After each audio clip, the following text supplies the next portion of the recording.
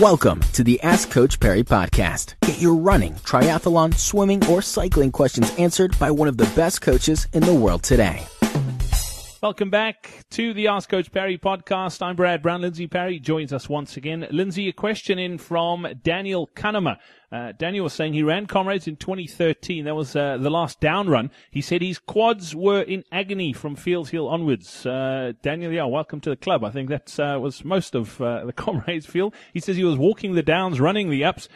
You suggest in your training programs that you should do strength training. He wants to know what specific training would you recommend? Would a full body gym regime cover it? Is spinning enough? A few quad and glute specific exercises? What's the best way to go for Daniel?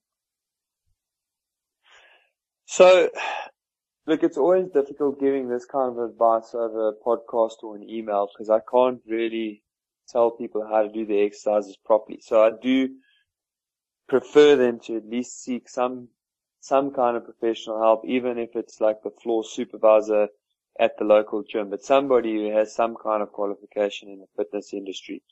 So, I'm also mindful that runners don't really love being in the gym. We prefer to be outside, so it can be a little tedious and time consuming. So I work around, specifically for the down run, around 4 exercises that I find are important. And then obviously there's a few ancillary exercises that are helpful. But the 4 exercises that for me are the most important are a squat, a single leg press, a single leg squat, and step up onto a high bench. Obviously, if you've never done any gym before, you might want to start that step up on a low bench and then work your way up to a high bench. And then there's a couple of exercises that, should you have more time in the gym, that I like to add into that, and that's to do a little bit of core work, a little bit of glute strengthening work, and some single leg curls to strengthen the hamstrings a bit. And then obviously, if you've got like a full 40 minutes to an hour, you can also add in some strength training. And for running and ultra distance running, probably the best things to look after are your shoulders, and in particular your small rotator cuff muscles. You definitely have to get someone to show you how to do those exercises properly, and biceps. And then obviously once you're doing upper body, no one really needs an invitation to work on the beach muscles. So they'll obviously throw in a bit of pecs and back.